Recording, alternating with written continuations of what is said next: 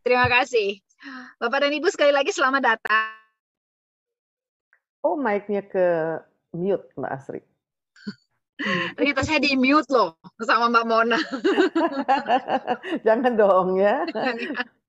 Oke, baik. Selamat datang bagi Bapak dan Ibu yang baru saja bergabung di Dunamis Webinar Series. Hari ini dalam Dunamis Webinar Series, kita akan berbincang mengenai satu topik yang sangat menarik, yaitu Shape Your Reputation as a Leader. Nah, itu dia. Kenapa sih kita juga perlu membangun reputasi kita sebagai seorang pemimpin?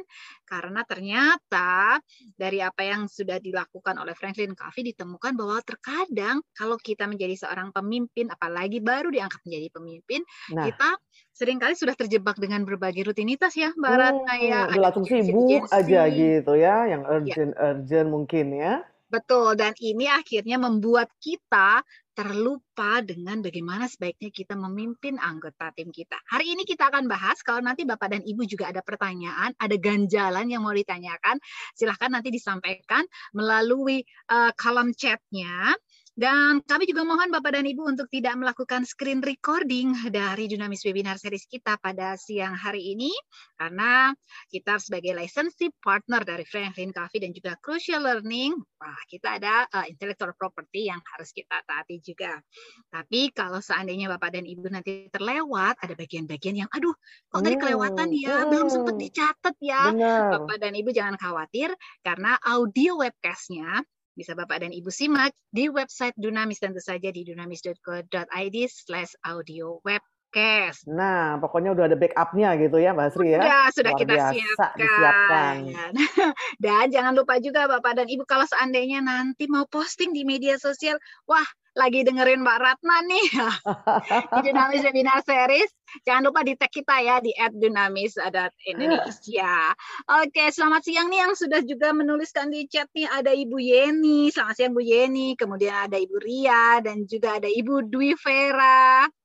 Terima kasih sudah bergabung dalam Dunamis Webinar Series kita pada siang hari ini. Mbak Ratna, kita langsung mulai aja yuk untuk Dunamis Webinar Series kita pada siang hari. Silakan Mbak Ratna. Benar, thank you Mbak Asri. Sekali lagi selamat siang Bapak Ibu, salam sehat semuanya gitu ya.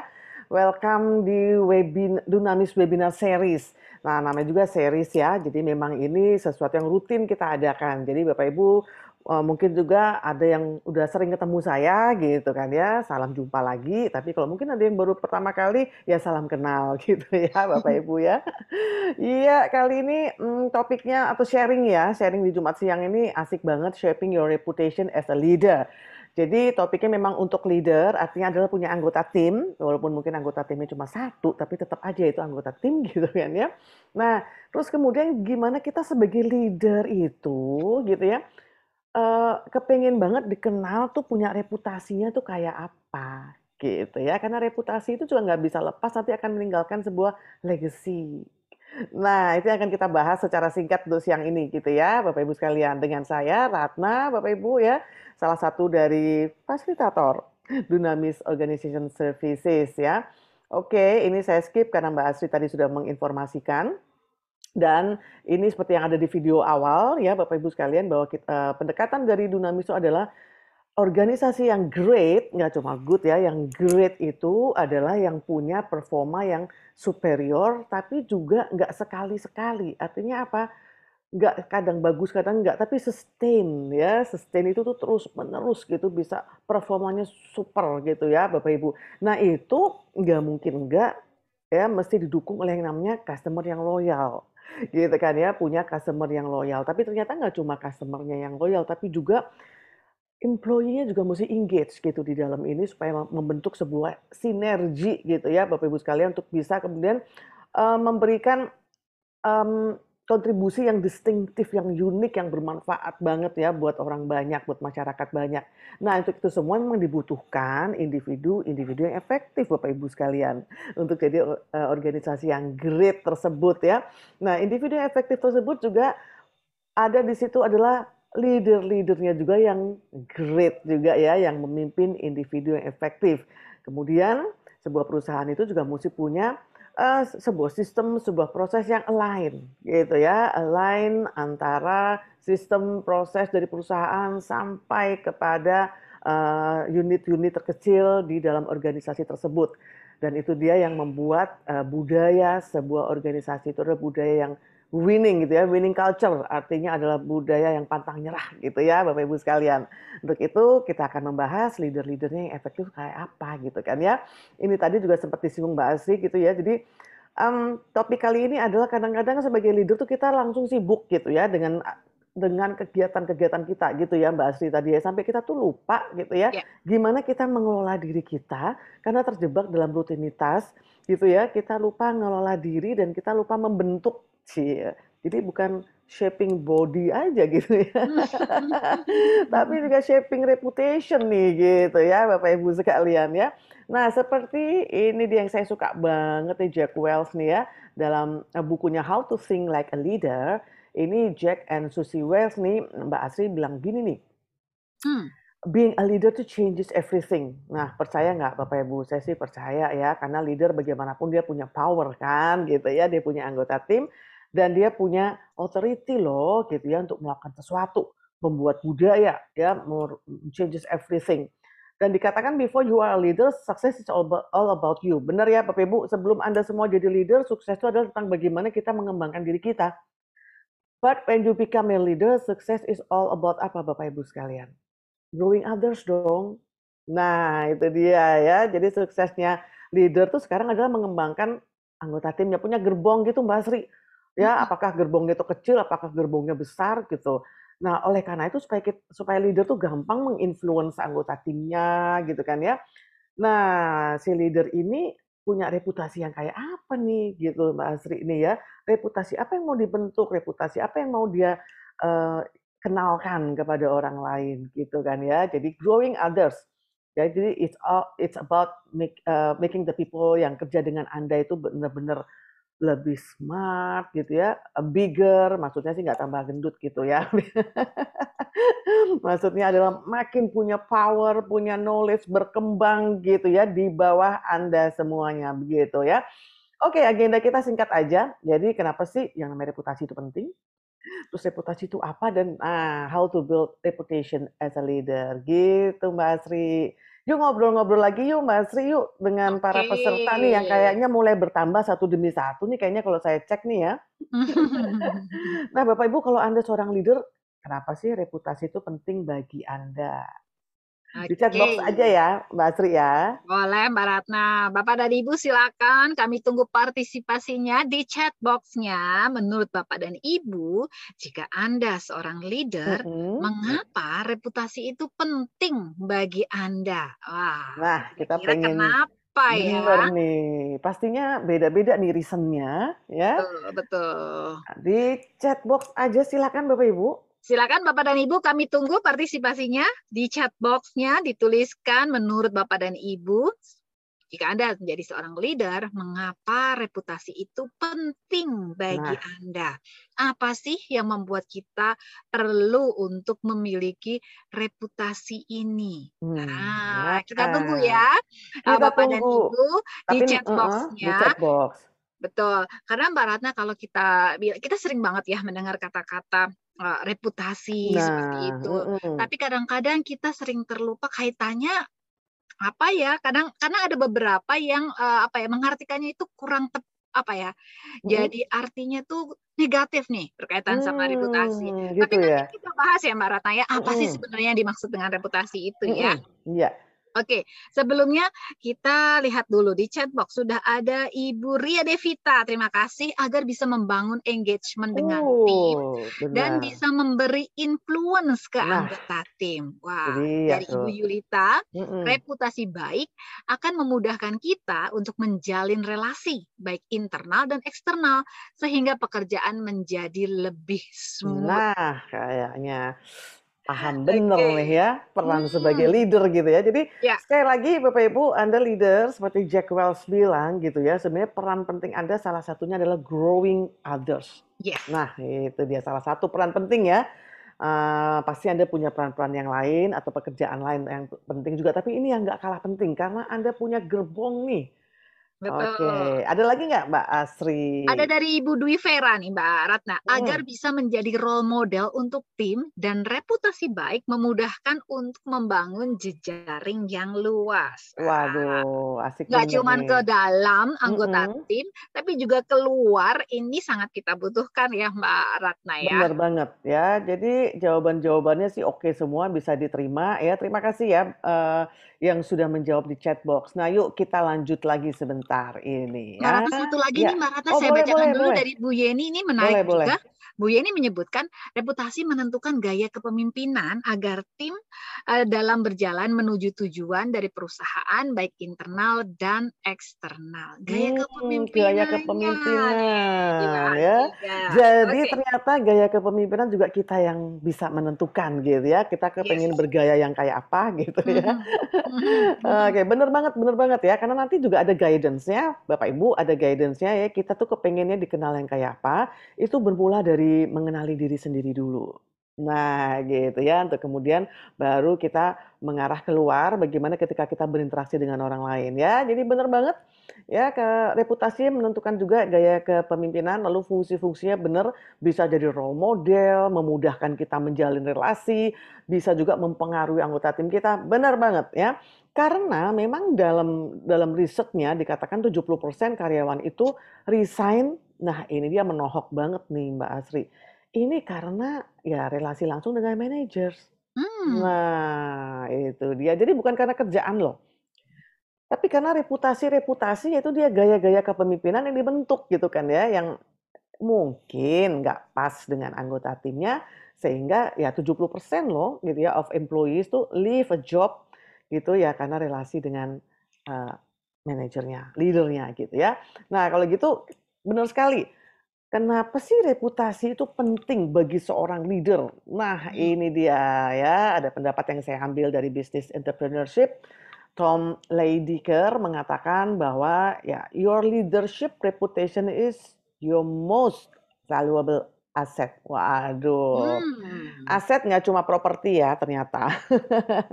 Jadi aset yang bernilai sangat tinggi gitu, sangat besar itu ternyata ya reputasi itu sendiri. Ya, karena reputasi itu melekat pada diri kita Bapak Ibu, diri kita sebagai individu maupun kalau di sini diri kita sebagai leader, benar ya. Jadi a strong reputation, ya reputasi yang kuat tuh membuat kita tuh memudahkan kita untuk mendapatkan respect ya, karena respect itu kan kita earn ya, kita dapatin. Respect tuh nggak gitu aja kita dapat, tapi kita usahakan. Nah, kita usahakannya dengan apa? Dengan kita shaping reputasi kita gitu ya. Respect dari anggota tim, dari rekan gitu kan ya, dan untuk ke karir selanjutnya ya. Jadi benar-benar aset yang paling penting banget gitu ya yang namanya reputasi gitu Bapak Ibu sekalian ya. Nah, dari Franklin Covey pun menegaskan gitu ya bahwa loyalitas karyawan itu bisa jadi juga tergantung reputasi Anda gitu ya. Dengan kata lain, Anda tuh mungkin jadi alasan orang berhenti dari kerjaannya. Nah, ini biasanya reputasi yang kayak apa nih Mas ini? Reputasinya, aduh leadernya nih kayaknya nih killer nih gitu kan ya. Karena kok pada resign semua misalnya gitu ya.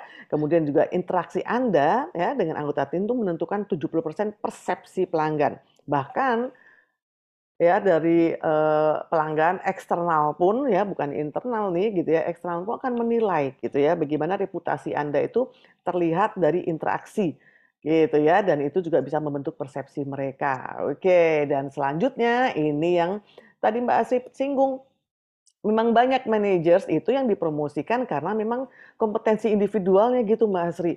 Tapi ketika dia sudah mulai manage ya anggota tim itu struggling.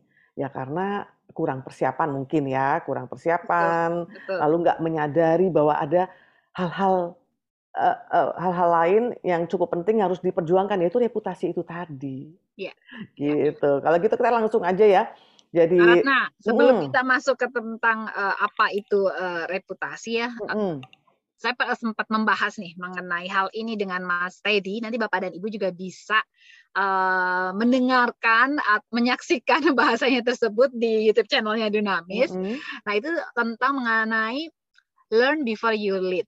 Kadang-kadang kita mmm, terlupa bahwa sebenarnya bagi kita itu perlu belajar untuk menjadi yes. seorang pemimpin dan itu masuk dalam kalau kita melihat matriks waktu itu ada di kuadran kedua ya. Betul, kuadran 2. Ratna.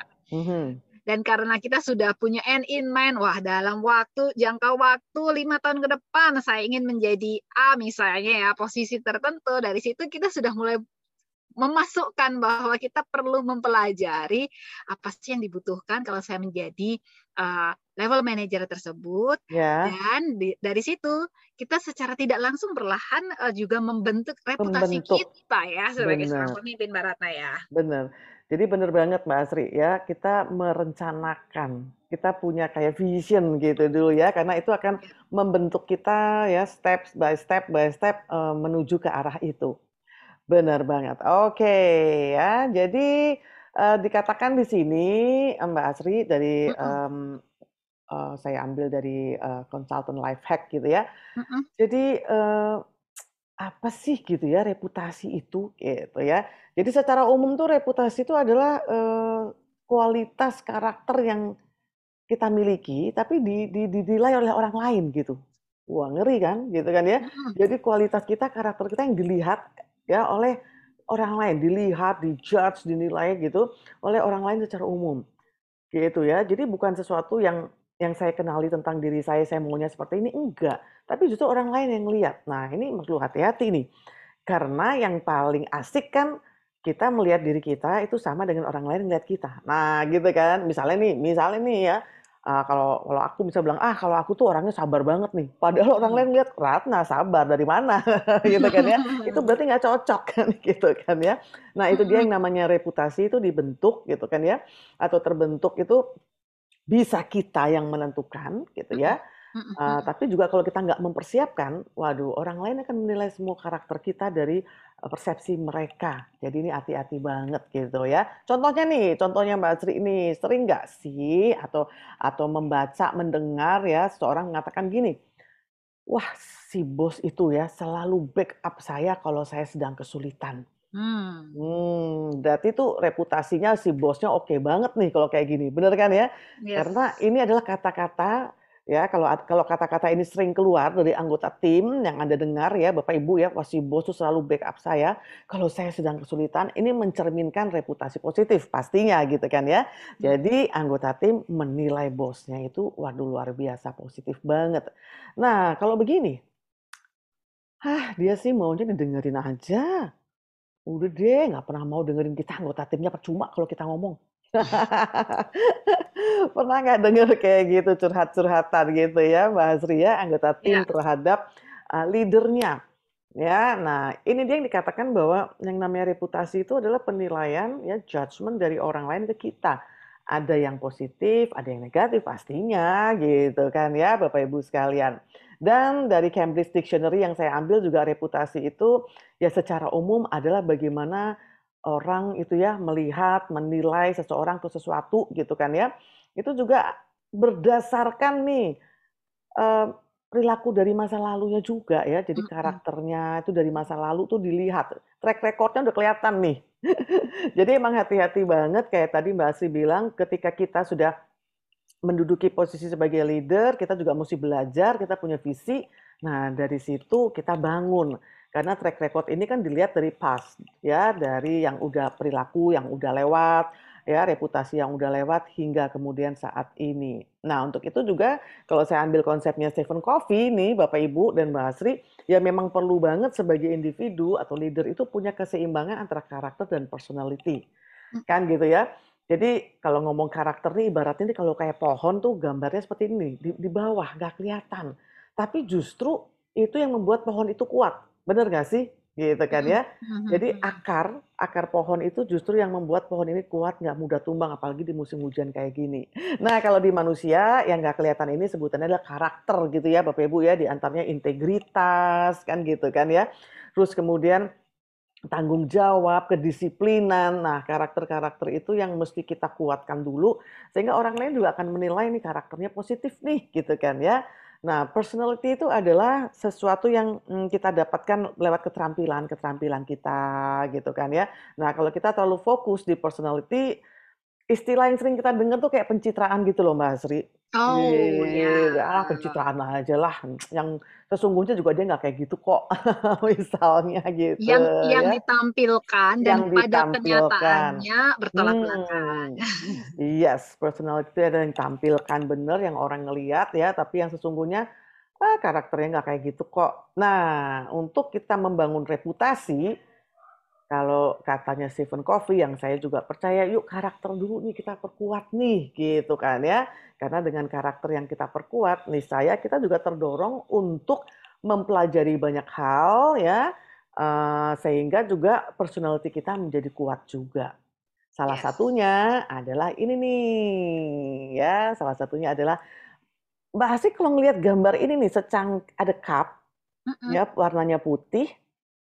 Terus ini kalau saya gambarkan ini nih kopi gitu kan ya. mm-mm. Nah, fokusnya Mbak Asri itu ke arah mana dari gambar ini?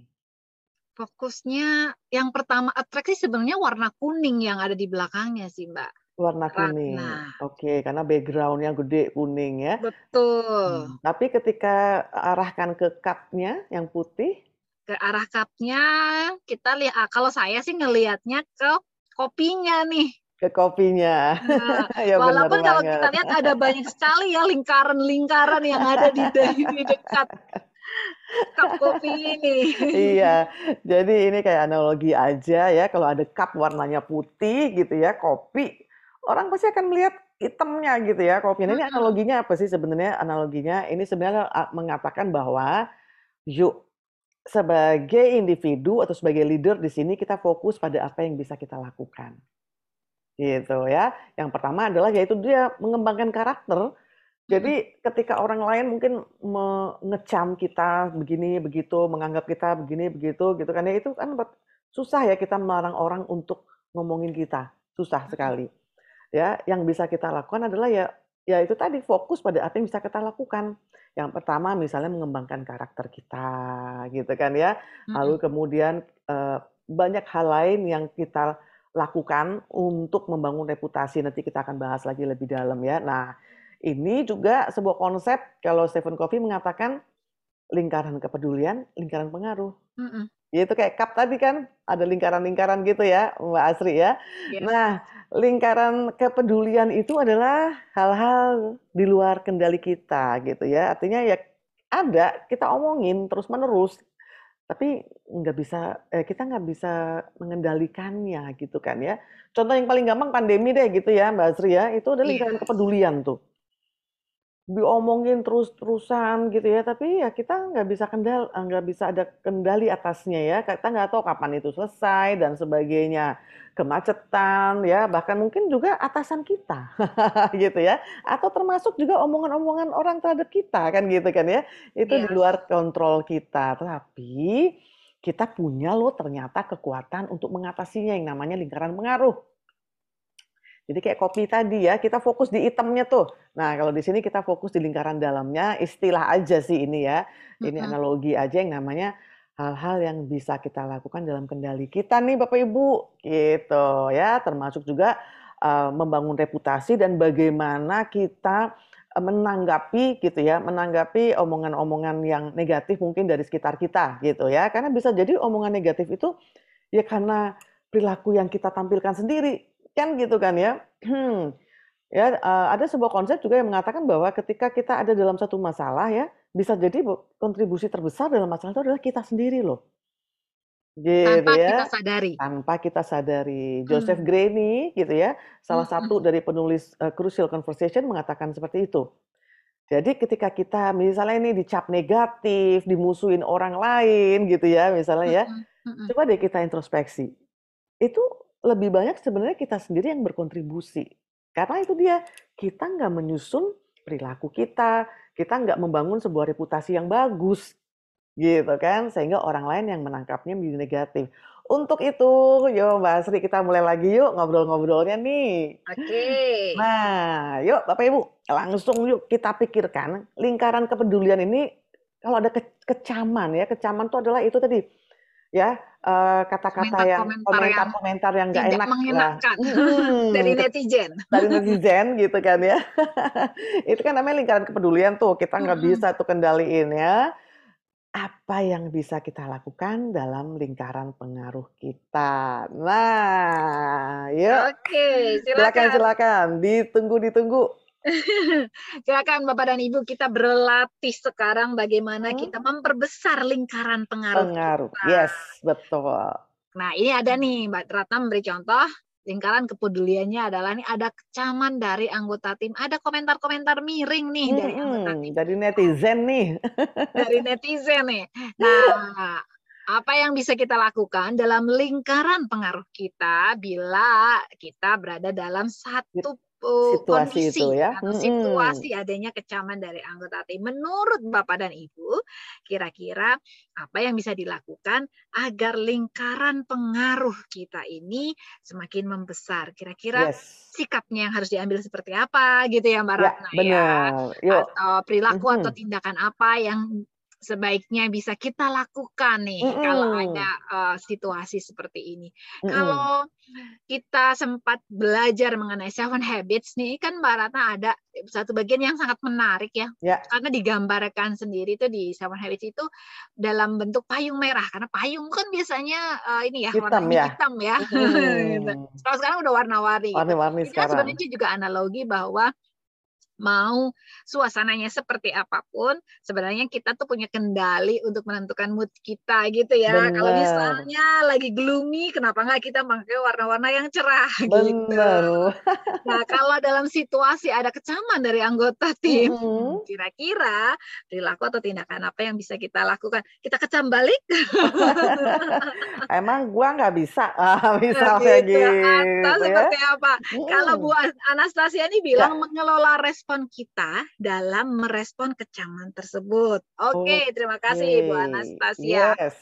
Mungkin ada yang lain Mhm. yang ingin menambahkan, Bapak dan Ibu, kami persilahkan. Silahkan Anda turut berpartisipasi, silahkan dituliskan komentar dan opini Bapak dan Ibu di kolom chatnya. Atau mungkin, kalau saya nih ya Mbak Ratna, Mhm. seandainya ini terjadi, salah satunya yang bisa dilakukan adalah mengajak bicara dari hati ke hati. Yes, benar, Misalnya, bisa ajak bicara gitu ya. Kalau aku kira-kira ngapain ya? ah, Nah, kalau saya introspeksi. ya, hmm, Introspeksi diri gitu ya. Kenapa ya? mhm, Ke orang lain ngecam anggota timku kok ngecam kayak gini ya, anggota timku kok ada suara-suara miring ya. Aku mhm, akan mhm. langsung introspeksi diri, Apa yang gitu. salah dari diri Apa kita yang ya, Mbak? salah? Apa yang sudah aku Mhm. lakukan gitu kan ya, apa yang sudah aku katakan sih ya gitu ya. Introspeksi, jadi langsung ke dalam diri bertanya, Mhm. terus kalau Mbak Asri langsung ngobrol dengan anggota tim, yes bisa. Ya, Bu Anastasia mengelola respon, boleh. Kalau boleh dieksplor lagi Bu Anastasia ngelolanya kayak apa sih? Boleh juga gitu kan ya. Boleh, silakan Bu Anastasia. Mhm, Kalau mau dielaborasi lagi bentuk elaborasi lagi, pengelolaannya seperti apa, seperti apa boleh. nih? Bener, Oke, mau kira-kira seperti apa sih bentuk pengelolaan responnya?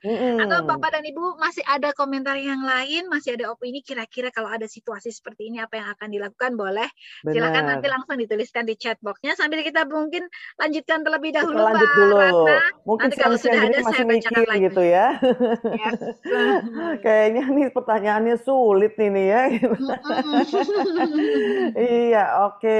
Kita lanjut dulu ya. Terima kasih untuk Bu Anastasia, juga Mbak Asri yang udah kasih contoh gitu ya. Jadi apa sih yang bisa kita lakukan di dalam lingkaran pengaruh kita gitu ya. Artinya adalah apa yang kita bisa lakukan sendiri gitu ya. Nggak tergantung dengan orang Orang lain. lain. Apa nih gitu ya. Di antaranya tadi gimana? Ngobrol dengan anggota tim ya. Atau introspeksi diri gitu kan ya. Oke. Nah, kalau gitu sambil menunggu jawaban nih Bapak Ibu gitu kan ya. Saya akan mau, lanjut ya. Oh kayaknya ada yang masuk nih Ada ini Mbak saya Sri, bacakan dulu ya Mbak Ratna ya dari Bu mhm. Yeni. Melakukan cross check ke dalam tim internal apakah proses sudah sesuai dan mencari tahu penyebab dan mencari solusi agar masalah yang timbul dapat kembali normal sesuai dengan tujuan perusahaan. Wow, Sementara cross dari Pak check, mhm. Sulistio, Mhm. introspeksi, komunikasi terbuka, fokus pada target kerja. Terima Yes, kasih Bapak dan terima Ibu. kasih, bener banget ya. Jadi jawabannya semuanya adalah tentang introspeksi sebenarnya ya, cross check dan sebagainya. Nah, untuk itu yuk kita langsung aja nih Bapak Ibu. Ada cara yang paling simple, yang tadi bener banget, kita introspeksi, kita cross check bener banget. Tapi sekarang kita kembali lagi pada kita tuh ingin dikenal sebagai pemimpin yang seperti apa sih gitu ya, sesuai dengan topik kita sekarang ini kan. Karena reputasi itu penting banget kan tadi itu untuk mempengaruhi hubungan kita ya, untuk bisa mengarahkan tim kita kan gitu tadi jawabannya ya, untuk bisa membuat tim yang engage semuanya yang bersinergi kan gitu. Oleh karena itu kita ingin dikenal sebagai pemimpin seperti apa nih. Nah, sebelum saya masuk ke Menti nih gitu ya, sebelum saya masuk ke Menti pengen nunjukin deh gitu ya. Ini ada leader-leader kelas dunia, ya gitu ya. Nah, contohnya ini nih Mbak Asri, John Wooden, dia mantan Yes, pelatih basket pelatih UCLA. basket. Jadi dia itu pengen banget ya membantu para siswa dan pemain agar mampu jadi orang-orang terbaik yang bisa mereka capai. Nah, itu yang reputasi yang kepengen banget dia ciptakan dan hasilnya luar biasa ya. Jadi kalau John Wooden ini hasilnya udah ada banget lah gitu ya, luar biasa. Nah, ini dia juga favorit saya ya, Oprah Oprah Winfrey. Winfrey. Ini juga ya, jadi orang-orang yang memang resultnya udah terkenal banget, founder Oprah Winfrey Network. Jadi dia tuh reputasinya pengen banget dikenal sebagai guru. Sama dong sama kita. To be a teacher ya, and to be known for inspiring. Jadi kepengen juga dikenal sebagai orang yang menginspirasi students-nya ya, supaya mereka tuh mampu melihat diri mereka tuh lebih gitu loh dari mereka yang ada. Wah ya, dan itu yang perlu kita lihat adalah ketika kita sudah membentuk reputasi kita mau seperti apa, kalau kita perhatikan, tarik mundur ya, berarti mereka akan melakukan aktivitas-aktivitas yang menuju ke arah itu, gitu kan? Kayak John Wooden, yang dia lakukan adalah ngobrol, coaching, gitu ya. Oprah kan juga gitu, menginspirasi dengan interview banyak orang ya, dengan perilaku-perilaku dia yang luar biasa positif lah ya. Nah, yang terakhir, yang contoh saya yang ketiga adalah ini dia Amanda Steinberg. Waduh, ini dia unik banget loh Mas Sri. Founder dari dailyworth.com. Dia itu pengen banget ya berkontribusi lewat kelebihan-kelebihan dia ya, kecerdasan dia juga karisma dia untuk apa nih? Dia itu bergerak di bidang konsultan keuangan khususnya perempuan. Wah, luar biasa banget nih. Jadi benar-benar meningkatkan harga diri perempuan gitu ya, dan juga ini melatih semuanya itu untuk apa ya? Jadi konsultan untuk keuangan untuk para perempuan, luar biasa banget gitu ya. Oleh karena itu, yuk kembali lagi. Kalau Bapak Ibu tuh pengen dikenal sebagai pemimpin yang seperti apa sih? Kita ke Menti aja yuk biar seru yuk. Silakan ya, ini mentinya akan saya keluarkan sebentar lagi, Bapak Ibu sekalian ya. Jadi di chat box sepertinya sudah diumumkan. Oh belum ya, sebentar. Kalau gitu, Mbak Asri masih bisa ngelihat saya? Masih Mbak Ratna. Saya Masih ya? akan menuliskan di chat box untuk mentinya. Oke. Oke, silakan juga. Sebentar. Mbak Ratna, silakan juga di-share. Iya, sebentar ya Mbak Asri. Ini Oke. sudah kelihatan? Sudah kelihatan belum? Sudah Untuk keluar? mentinya belum kelihatan Mbak Ratna. Masih slide-nya yang Anda ingin dikenal sebagai pemimpin yang seperti apa. Oke, sebentar ya. Sekarang gimana? Yes. Sudah Mbak Ratna. Sudah. Oke Bapak dan Ibu, silahkan Bapak dan Ibu langsung masuk ke www.menti.com dan gunakan kodenya 55913262. Nah, untuk linknya sudah tersedia juga di kolom chat. Mbak Ratna sudah berbagi, Mbak Mona juga sudah membagikan linknya. Silakan bisa langsung diklik Bapak dan Ibu dan nanti Anda akan langsung terhubung ke Mentimeter kita, menti.com. Nah, Anda ingin dikenal sebagai leader yang seperti apa? Seperti Leader yang apa titik-titik kira-kira? langsung. Silakan Silakan Bapak dan Ibu, kami tunggu Yuk. partisipasinya di menti.com. Kira-kira Bapak dan Ibu ingin dikenal sebagai leader yang seperti apa sih? Nah, jadi ini mungkin semacam kayak mission statement kita juga ya, Bener, Mbak kayak Ratna pernyataan ya. misi pribadi, bener banget sih. Betul. Kira-kira nanti saya ingin dikenal tuh sebagai apa? Saya ingin meninggalkan Mm-mm. legacy itu sebagai apa gitu Bener, ya, Mbak bener, Ratna ya. bener. Karena kita hidup saat ini itu kan reasonnya tuh mau ngapain, misi ya. Misi itu kan Betul, alasan betul. keberadaan kita. Nah, Bapak Ibu Yes. sebagai leader tuh mau ngapain sih? Gitu.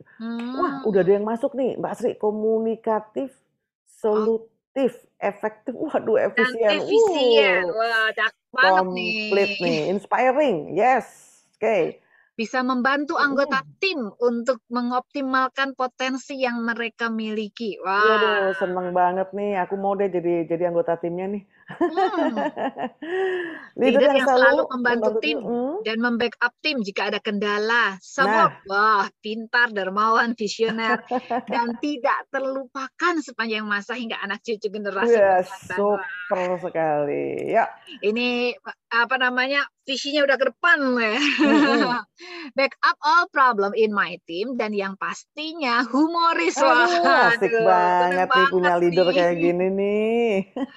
Smart and wise, kompeten dan Wah, inspiring, yes. mampu mendevelop tim sehingga mereka mampu mencapai cita-cita mereka, Oh, dan luar juga ada yang biasa. menuliskan kredibel, reliable, dan solution for team. Wah, Yes. menarik sekali. Ini Menarik Bapak dan ada. Ibu Mm-mm. sebenarnya bisa juga latihan ini kita Mm-mm. gunakan sebagai bagian yang tadi saya dan Mbak Laras juga sebagai mission statement. Ini nanti boleh ditulis ulang ya Mbak Ratna ya. Boleh. Nanti kita bisa taruh mungkin di satu notes untuk ada di meja. Bener, Jadi kita bener. tetap ingat, wah saya tuh tujuannya mau jadi leader yang seperti apa. Gitu ya Mbak Ratna ya. Bener. Jadi untuk jadi bahan pengingat kita. Yes. Kan gitu kan. Nah, Oke. tapi Bapak Ibu sekarang kita akan masuk nih lebih dalam lagi nih Mbak Asri Hmm. gitu. Nah, ya. Jadi kita akan benar-benar menentukan gitu ya. Kita tuh akan membangun reputasi sebagai leader tuh yang kayak apa. Nah, ini ada guide-nya gitu ya Bapak Ibu. Hmm. Jadi memang yang saya katakan tadi ya, bahwa memang kalau kita ngerti banget gitu ya, kita mau jadi apa, itu langkah-langkah kita tuh bisa pasti menuju ke tujuan tersebut kan gitu kan ya. Seperti contoh-contoh tadi kayak Oprah gitu ya, kayak John Wood segala macam. Nah, ini juga ini dimulai dari mana? Dimulai dari kita mengenali diri sendiri dulu dong. Gitu ya. Kalau kita tadi bilang saya kepengen banget gitu kan ya jadi leader yang bisa membackup gitu kan ya. Nah, sementara kita sendiri tidak membackup diri kita atau tidak membekali diri kita juga misalnya dengan karakter yang kuat, dengan knowledge yang kuat gitu ya, atau dengan bakat kita agak nggak match gitu kan ya. Nah, jadi supaya memang benar match Bapak Ibu ya mau misinya kayak apa, yuk kenali dulu diri sendiri dulu. Gitu. Jadi itu tadi karakternya mesti diperkuat dulu nih Bapak Ibu ya. Istilahnya bergeraknya adalah inside out. Iya gitu kalau istilahnya Stephen Covey begitu. Nah yuk siap-siap Bapak Ibu ini guidance-nya dan eh, eh, sudah Mbak Asri mestinya sudah punya ya untuk Yes. translate-nya. Nah yang pertama adalah start from yourself. Jadi kita mulai dari introspeksi diri sendiri dulu Bapak Ibu. Kenali diri sendiri ya.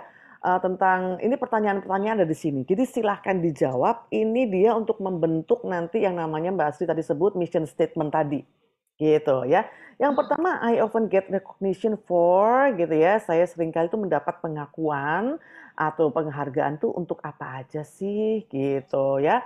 Jadi silakan yuk sambil saya membacakan gitu ya.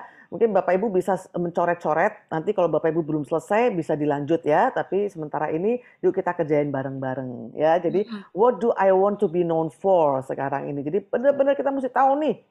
Saya itu pengen dikenal tuh sebagai apa? Pertama, yuk. Saya tuh sering mendapat penghargaan, recognition untuk apa ya? Fungsinya apa di sini Bapak Ibu? Fungsinya adalah jadi kita tahu kekuatan kita ada di mana. Gitu ya. Orang mendapat penghargaan misalnya nih, kamu tuh orangnya detail sekali ya gitu ya, atau kamu tuh pinter banget ya untuk mengorganisir sesuatu misalnya. Kamu tuh jago banget ya di bidang teknologi. Nah, kalau kita sering mendapat penghargaan-penghargaan seperti itu, kita bisa langsung kenal, oh di situ ya kekuatan saya. Itu fungsinya. Gitu. Sama juga dengan I am motivated by ya, saya termotivasi itu dengan apa aja. Hal-hal apa yang memotivasi saya? Macam-macam nih, bisa ketemu dengan anggota tim, bisa pekerjaan gitu kan ya. Ini juga bisa menjadikan bahan untuk kita lebih mengenal diri kita sendiri. Nah, ini dia nih my career aspiration Bapak Ibu. Aspirasi karir saya ini apa nih Bapak Ibu? Gitu ya. Jadi aspirasi itu adalah ya kita mendapatkan aspirasi atau inspirasi ya dari karir saya itu seperti apa. Contohnya saya ya Bapak Ibu ya. Jadi aspirasi karir saya ini adalah simple. Dari buku, juga dari pengalaman om saya, gitu Hmm. ya. Jadi ketika baca buku itu ada seseorang perempuan nih, gitu ya, yang pekerjaan dia itu di bidang marketing gitu ya, yang sering terbang ke sana kemari naik pesawat gitu loh Mbak Asri. Hmm. Nah waktu itu tuh saya langsung mikir kerjaan apa ya? Bukan pramugari sih nggak kepikiran gitu ya. Tapi Mm-mm. saya pengen dapat pekerjaan kayak gitu deh yang bisa terbang naik pesawat ke sana kemari gitu ya. Terus yang kedua itu em, om saya. Dia Mm-mm. seorang konsultan di bidang militer gitu kan ya. Entah kenapa saya tertarik. Nah, dari situ kemudian sejak kuliah saya terbentuk tuh, saya mau kerjanya di bidang masuk konsultan aja deh. Dan ternyata ketika saya masuk di konsultan nih Bapak Ibu, ya kayak pramugari, terbang melulu. Gitu. Terbang melulu karena saya harus pergi ke luar kota, ke daerah-daerah untuk mengajar gitu ya, kira-kira Mm-mm. Bapak Ibu. Nah, berikutnya adalah sifat-sifat yang saya hormati, saya respect banget tentang pemimpin yang sukses, yang saya tahu sekarang dan di masa lalu tuh kayak apa. Tolong ditulis ya, Bapak Ibu, tolong ditulis. Jadi sifat-sifat yang saya hormati banget, yang saya respect, saya suka banget tentang seorang pemimpin, yang Mm-mm. pemimpin yang sukses ya, yang saya Mm-mm. tahu dari masa lalu sampai sekarang tuh kayak apa. Nah, kalau Bapak Ibu menuliskan ini, coba nanti Bapak Ibu introspeksi lagi, sebetulnya apa yang Bapak Ibu kagumi itu ada loh dalam dirinya Bapak Ibu. Pasti begitu gitu ya. Pasti ada ya. Jadi misalnya, oh pemimpin itu orangnya humble banget. Wah dia orangnya semangat gitu ya. Wah dia tuh orangnya penampilannya oke terus. Misalnya gitu ya. Coba Bapak Ibu introspeksi, pasti ada hal-hal tersebut dalam diri Bapak Ibu atau kalau tidak, pasti Bapak Ibu berkeinginan banget yang seperti itu. Jadi keinginannya kuat. Nah kalau orang udah Mm-mm. punya keinginan kuat tuh gampang banget tuh melakukannya Mbak Asri. Ketimbang orang nggak punya keinginan. Kan Yes. gitu ya. Lalu berikutnya Bapak Ibu, my team and organization need. Apa nih? Pasti cepat banget lah ya nulisnya. Tim dan organisasi saya membutuhkan apa. Oke, lanjut ya Bapak Ibu. Jadi yuk kita mulai mencari dari dalam diri sendiri dulu ya. Nah untuk itu Mm-mm. sekarang kita udah mulai langsung nih. Kalau gitu, write your personal leadership statement and action plan. Setelah data-data tadi dikumpulin, kita bisa nulis. Jadi I want to be known for apa? Contohnya nih Bapak Ibu. Saya pengen Mm-mm. banget dikenal sebagai pemimpin yang suportif, yang secara efektif mengembangkan kepemimpinan masa depan. Tuh artinya kan kita tadi tuh growing others. Masih ingat ya slide pertama saya. Ya, jadi silakan dengan mengidentifikasi tadi ya di slide yang sebelum ini dirangkai menjadi kalimat. Lalu kemudian actionnya apa kan gitu ya. Jadi nggak cuma kalimat aja Bapak Ibu, actionnya apa nih? Contohnya di sini misalnya, kalau saya pengen dikenal sebagai pemimpin yang suportif dan kemudian mengembangkan, berarti kan rutin one on one dong. Kan gitu ya Bapak Ibu ya, masuk akal ya. Jadi tiap Yes. bulan tuh one on one, diskusi dengan anggota tim tentang rencana pengembangan karirnya. Karena itu kan sesuai dengan tadi tuh mission statement saya. Lalu memberikan spesial tugas kepada anggota tim setiap 4 bulan misalnya gitu ya, karena untuk Mm-mm. mengembangkan Mm-mm. mereka. Lalu kemudian setiap bulan berdiskusi dengan atasan justru ya, atasannya Bapak Ibu tentang jenjang karir anggota tim. Nah, jadi action-action ini relate banget tuh dengan statement mission Mm-mm. statement yang Bapak Ibu bikin. Berikutnya adalah ketika kita ingin mewujudkan kontribusi kita ya Bapak Ibu sekalian, pasti kan ada tantangan dong ya Mbak Asri ya. Nah, Yes. tantangannya apa Bapak Ibu? Coba dong dikenalin tantangannya gitu ya. Jadi tantangan-tantangan dalam mewujudkan reputasi kepemimpinan saya apa nih gitu ya. Dan bagaimana saya akan mengatasinya. Nah, mungkin tantangannya waktu bisa jadi gitu kan. Karena saya mau one on one nih. Tapi tantangannya waktu. Nah, kalau gitu kayak yang tadi udah disinggung Mbak Asri nih di Seven Mm-mm. Habits kita punya time matrix nih. Waduh, berarti kuadran 2-nya mesti kenceng nih. Kan gitu kan ya. Supaya kita bisa mengatur aktivitas kita.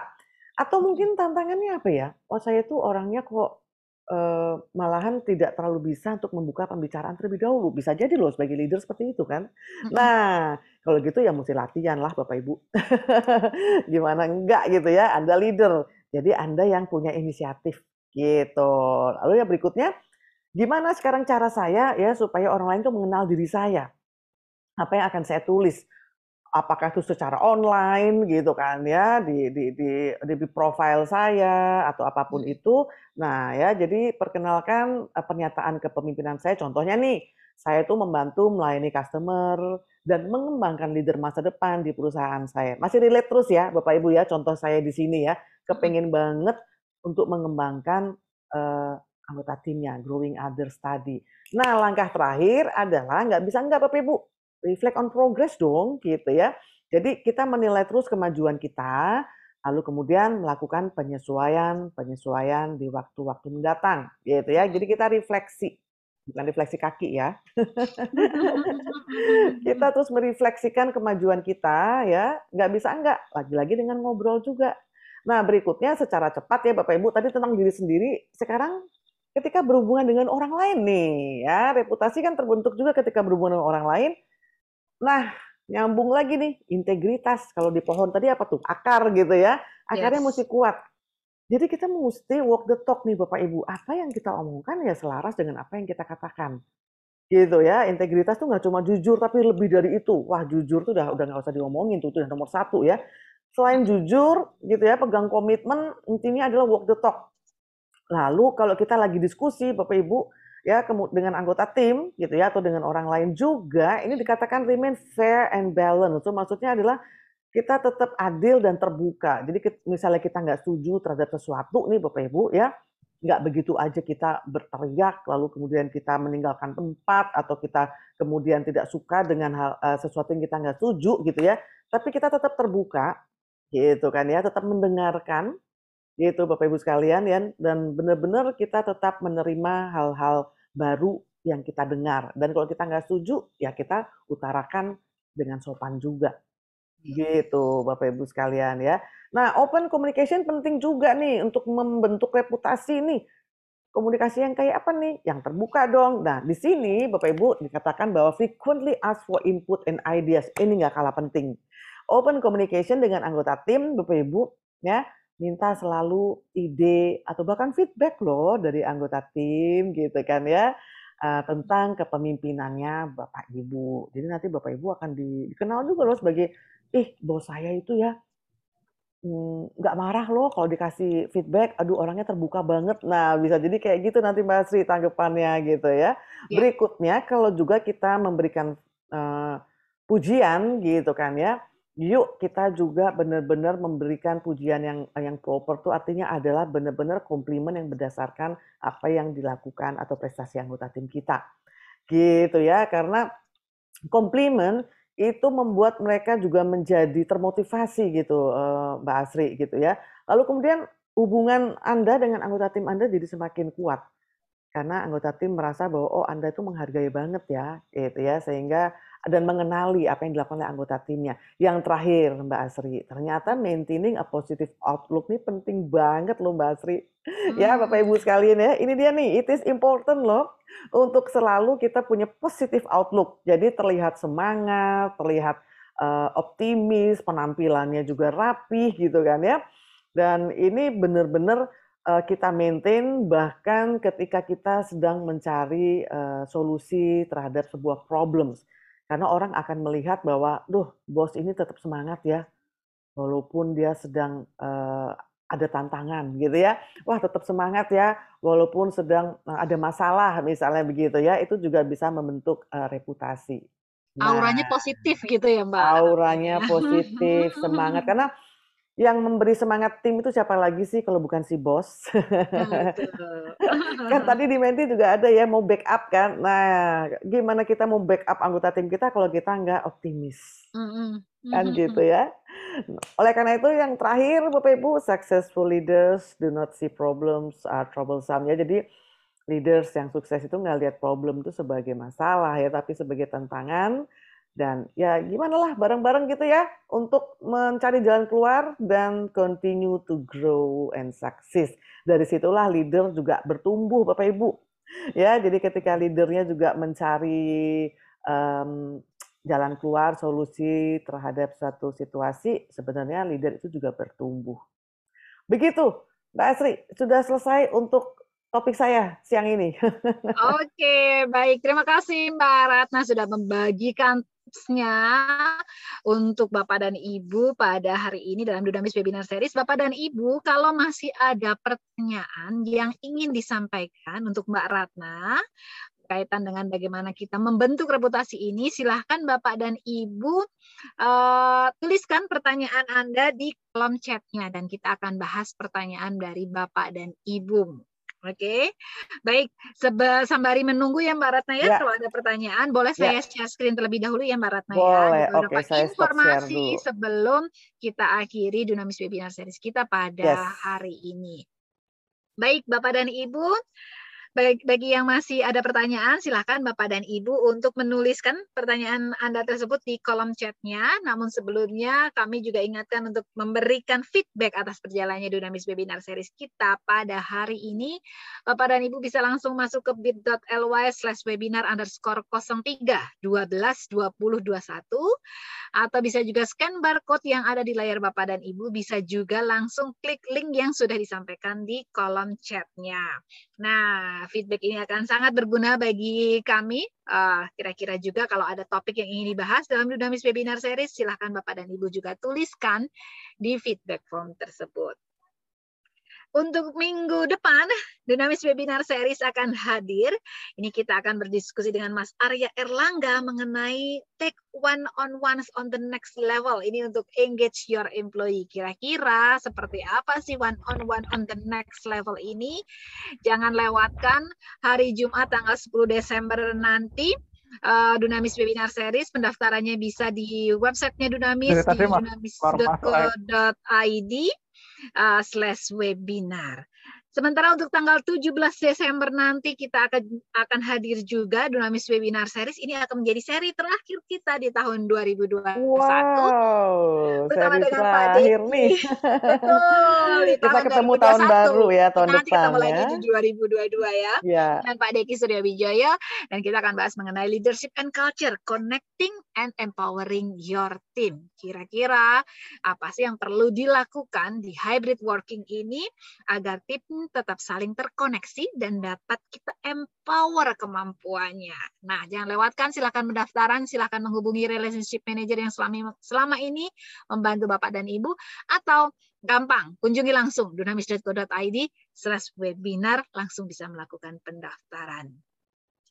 Saya informasikan juga di platform Udemy yang Bapak dan Ibu mungkin sudah akrab, kita ada beberapa kelas yang bisa juga diikuti. Yang pertama ada kelasnya Mbak Firda Agustina, ini ada Leadership Guide for First Time Leaders. Nah, ini bisa juga sebagai baseline ya Mbak Ratna untuk membentuk reputasi kita sebagai seorang pemimpin. Silakan Bapak dan Ibu scan barcode kalau ingin tahu lebih lanjut mengenai kelas ini atau kelasnya Mas Arya Erlangga. Nah, ini kita bicara mengenai fokus kunci menuju kesuksesan, keterampilan praktis untuk mencapai hasil. Dan ada satu kelas lagi dari Mbak Windy Damayanti mengenai plan your career, take control your career growth. Informasinya juga bisa Anda dapatkan di website Dunamis, www.dunamis.co.id. Bagi yang akan mengikuti public trainingnya Dunamis di tahun 2021 ini, di bulan Desember masih ada 4 kelas yang bisa Bapak dan Ibu ikuti. Silahkan informasinya bisa langsung ke website Dunamis juga atau kirimkan WhatsApp ke 0812 9863 9739. Informasi-informasi tersebut juga bisa Anda dapatkan bila kita terkoneksi di sosial medianya Dunamis. Nanti kalau Bapak dan Ibu berkunjung ke Instagram Dunamis, dunamis.indonesia, nanti di bio-nya ada beberapa link yang Bapak dan Ibu bisa klik. Kira-kira mau tahu dapat informasi apa? Sudah ada komplit di sana, bisa langsung Bapak dan Ibu klik. Kita juga ada di Facebook, di YouTube channel juga. Ada Mbak Ratna, beberapa videonya di Better Leader juga, dan juga di LinkedIn, Twitter, dan juga tentu saja di website-nya Dunamis. Audio webcast, saya ingatkan bisa Bapak dan Ibu dengarkan kembali di dunamis.co.id/webcast. Dan jangan lupa kalau Bapak dan Ibu tertarik membeli buku-buku terbitan Dunamis Publishing, Bapak dan Ibu bisa mendapatkan diskon special offer 20% di Tokopedia Dunamis Publishing. Silahkan langsung meluncur untuk dapat diskon 20%. Nah, itu Wes. kayaknya gimana kalau ngeliat fotonya Kayaknya. sendiri gitu ya. Ini ada video terbaru dari Mas Teddy di Better Leader. Kali ini saya yang menemani Mas Teddy untuk bicara mengenai learn before you lead. Nah, ini apa yang tadi disampaikan oleh Mbak Ratna dalam Dunamis Webinar Series kita ini akan diperkuat nih kalau Bapak dan Ibu juga bisa menyimak nih. Tips-tipsnya juga nanti akan ada lagi. Silahkan langsung berkunjung ke YouTube channel Dunamis Indonesia untuk menyimak perbincangannya. Dan juga Mas Teddy, ini karena sudah akhir tahun berbagi tips bagaimana membuat performance review yang kita lakukan makin efektif. Silakan Bapak dan Ibu langsung berkunjung ke YouTube channel Dunamis Indonesia untuk bisa mendapatkan video-video inspiring. Oke, saya cek terlebih dahulu apakah ada pertanyaan. Oh, ada pertanyaan dari Bu Yulita nih, Mbak. Iya, ada satu pertanyaan ya sebelum kita. Dan juga ada dari Pak Dimas. Ini kebetulan direct ke saya. Saya bacakan dulu ya yang dari Pak Dimas ya, Mbak Ratna ya. Jadi pemimpin tidak melulu disukai oleh seluruh karyawan. Mungkin ada juga sebagian kecil atau sebagian besar yang tidak suka dengan kita. Bagaimana menyikapinya supaya tetap objektif? Pertanyaan dari Pak Dimas. Sementara dari Ibu Yulita, bagaimana caranya untuk approach ke member tim yang tidak bisa berubah lebih baik padahal sudah melalui pendekatan dan pembicaraan masalah yang terjadi. Luar biasa, berat banget kayak ini Bu Yulita. Oke, yang pertama tadi dari siapa Mbak Asri? Pak Dimas. Pak Dimas. Iya, Pak Dimas ya. Jadi memang introspeksi itu sesuatu yang nggak salah untuk kita lakukan terus-menerus.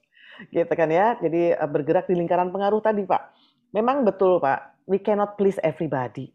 Bener banget sih, kita nggak bisa memang untuk membahagiakan semua orang. Tapi at least ya, kalau ada 10 orang gitu ya, at least ya 9 orang bisa kita bahagiakan lah. Kan gitu kan ya. Satu orang mungkin ada ketidakcocokan lah gitu ya. Tetapi buat saya adalah introspeksi dan melakukan apa namanya ya, itu tadi relasi open communication yang dekat dengan anggota tim.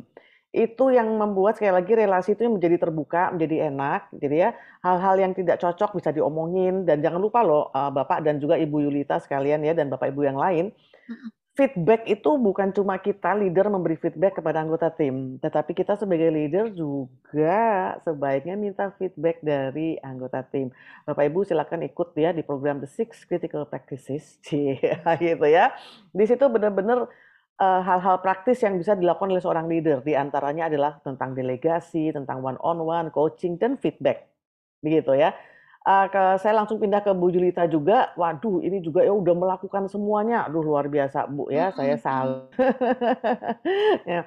Kalau buat saya Bu, kalau belum berubah, jadi filosofinya gini. Batu itu ditetesin terus akhirnya jadi berlubang ya Bu. Bener ya Bapak Ibu ya, batu loh. Sekeras apapun ditetesin aja berlubang. Atau dia cekung. Itu batu ya. Nah, jadi gimana nih caranya untuk approach ke member? Ya terus aja Bu, diusahakan gitu kan ya. Pertama memang dimulai dari paradigma dulu sih Bu. Ini pembicaraannya panjang nih ya. Jadi kalau Bapak Ibu bisa mengikuti trainingnya sebenarnya The Six Critical Practices gitu, lebih lengkap di situ ya.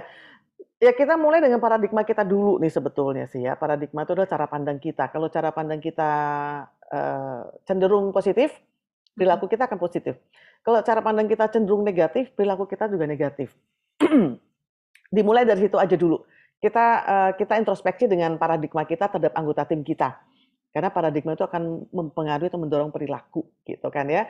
Lalu kita anggap anggota tim itu nggak bisa berubah misalnya gitu ya. Gimana juga paradigma kita. Lalu gimana juga usaha kita. Nah, gimana juga coaching yang kita lakukan, kan gitu kan ya.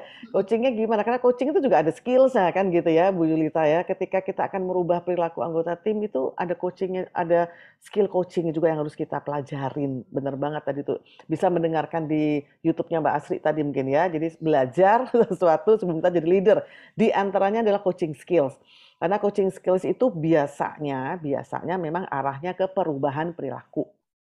Itu coaching skill. Jadi silakan dieksplor lagi gitu ya. Lalu kemudian juga pastinya sebagai leader kita punya yang namanya performance appraisal atau sebuah sistem untuk memastikan ya bahwa kalau performa ini tidak tercapai konsekuensinya apa sih?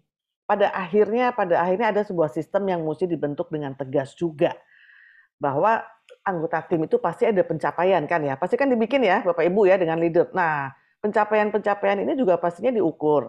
Lalu kemudian ada konsekuensinya. Nah, itu yang tolong dibicarakan juga. Rasanya secara cepat seperti itu ya, Mbak Asri ya. Dan ini sudah jam 3, rasanya saya sudah harus berhenti nih. Nanti dimarahin sama Mbak Asri ini. Oke, ini tadi kalau berkaitan sama feedback dan coaching, minggu depan kita akan bahas itu di dalam Dunamis Webinar Series. Jangan sampai lewatkan, silakan Bapak dan Ibu bisa lakukan pendaftaran kalau ingin tertarik lebih dalamnya di website Dunamis. Ini ada satu pertanyaan singkat katanya, boleh ya katanya. Yes. Bagaimana bila kita ditantang oleh karyawan kita untuk menggantikan posisi sebagai leader katanya nih Mbak Ratna. Oh, ditantang menggantikan gitu ya sebagai seorang leader gitu kan ya. Saya rasa perlu dilihat dulu lah latar belakangnya ya, kenapa tantangan itu ada, lalu situasinya kenapa, kan gitu kan ya. Lalu kemudian juga dikembalikan kepada Anda kesiapan. Karena sekali lagi sebagai leader tuh perlu belajar yang saya katakan gitu ya. Jadi Yes. kesiapan dari Anda sendiri dan juga kesiapan yang di-provide gitu ya oleh orang yang menantang itu juga seperti apa. Stephen Covey dia ditantang oleh leadernya ya, dalam hidupnya dia ditantang oleh leadernya untuk menaklukkan leader-leader di seluruh dunia. Tapi Covey bertanya kepada leader yang menantang dia gitu ya. Apa yang saya dapatkan gitu ya. Kamu akan saya support kata leadernya. Gitu ya. Jadi leadernya yang mensupport dia, mensupport tuh secara mental, secara knowledge, kan disupport. Akhirnya Covey yang tadinya takut banget gitu ya, takut sekali disupport dan akhirnya dia jadi leader kelas dunia sampai akhir hayatnya. Rasanya gitu ya. Pertanyaan terakhir, ini bisa saya jawab seperti itu, Mbak Sri? Oke, terima kasih Mbak Ratna. Kalau nanti masih ada pertanyaan Bapak dan Ibu, silahkan Anda kirimkan. Boleh ke asri@dunamis.co.id atau melalui DM ke Instagram Dunamis. Nanti kita akan jawab pertanyaan-pertanyaan Bapak dan Ibu. Sebelum kita tutup, Bapak dan Ibu, saya akan sampaikan sedikit rangkuman dari pembicaraan kita dalam Dunamis Webinar Series pada siang hari ini. Pertanyaan yang sering muncul adalah, ingin dikenal sebagai pemimpin seperti apakah Anda? Jack Welch mengatakan, sebelum Anda menjadi seorang pemimpin, kesuksesan berpusat pada diri Anda, hanya tentang Anda. Namun, saat Anda telah menjadi seorang pemimpin, makna kesuksesan tak lagi hanya tentang diri kita. Sukses ini berarti kita dapat mengembangkan orang lain. Sukses adalah bagaimana kita membuat orang-orang yang bekerja dengan kita, anggota tim kita, menjadi semakin berkembang, pintar, dan mampu mengeluarkan potensi yang mereka miliki. Kita perlu membangun reputasi karena reputasi kepemimpinan adalah aset paling berharga yang kita miliki. Reputasi yang baik akan memudahkan kita mendapat respect dari orang lain serta membantu karir kita menjadi lebih berkembang. Tak jarang kita temui seseorang diangkat menjadi seorang pemimpin karena kemampuan dan kompetensinya sebagai seorang individual kontributor.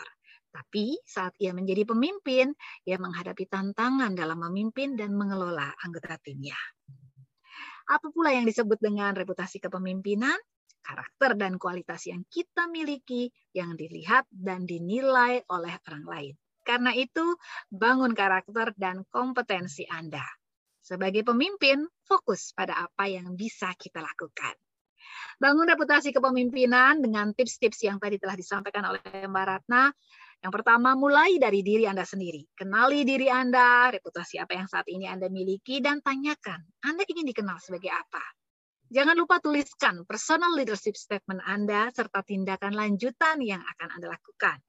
Cari tahu tantangan dan kendala dalam membangun reputasi dan bagaimana mengatasinya, serta refleksikan kemajuan Anda saat membangun reputasi dan lakukan penyesuaian yang dibutuhkan.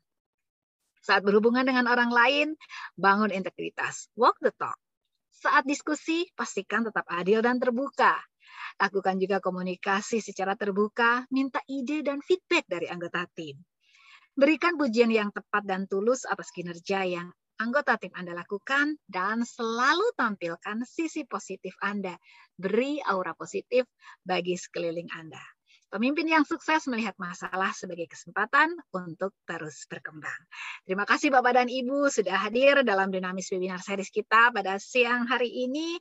Kami harapkan apa yang Anda dapatkan dari Dunamis Webinar Series ini memberikan inspirasi untuk Anda sebagai penutup akhir pekan. Bekal untuk weekend dan bekal untuk memulai Anda di Senin depan. Gitu ya Mbak Ratna ya? Yes, bener banget. Terima kasih Bapak dan Ibu sudah bersama kami. Mbak Ratna, terima kasih sudah Terima kasih berbagi Mbak Sri, tips. terima kasih Kita Bapak Ibu. ketemu lagi di tahun depan untuk Yes. webinar series ya. Oke. Terima kasih Bapak dan Ibu. Saya Asri Larasati dan Mbak Ernesta Ratna pamit dari Dunamis Webinar Series. Kita ketemu lagi nanti di Dunamis Webinar Series berikutnya. Selamat sore, selamat berakhir pekan, dan salam sehat untuk Bapak dan Ibu. Keep healthy. Sampai jumpa. You laugh when you lie. You said the gun was mine. Isn't cool. No, I don't like you. But I got smarter, I got harder in the nick of time. Honey, I rose up from Terima kasih Bu Yulita, Pak Sulistyo, Bu Dwi, Vera, terima kasih Pak Dimas juga, Bu Mona juga.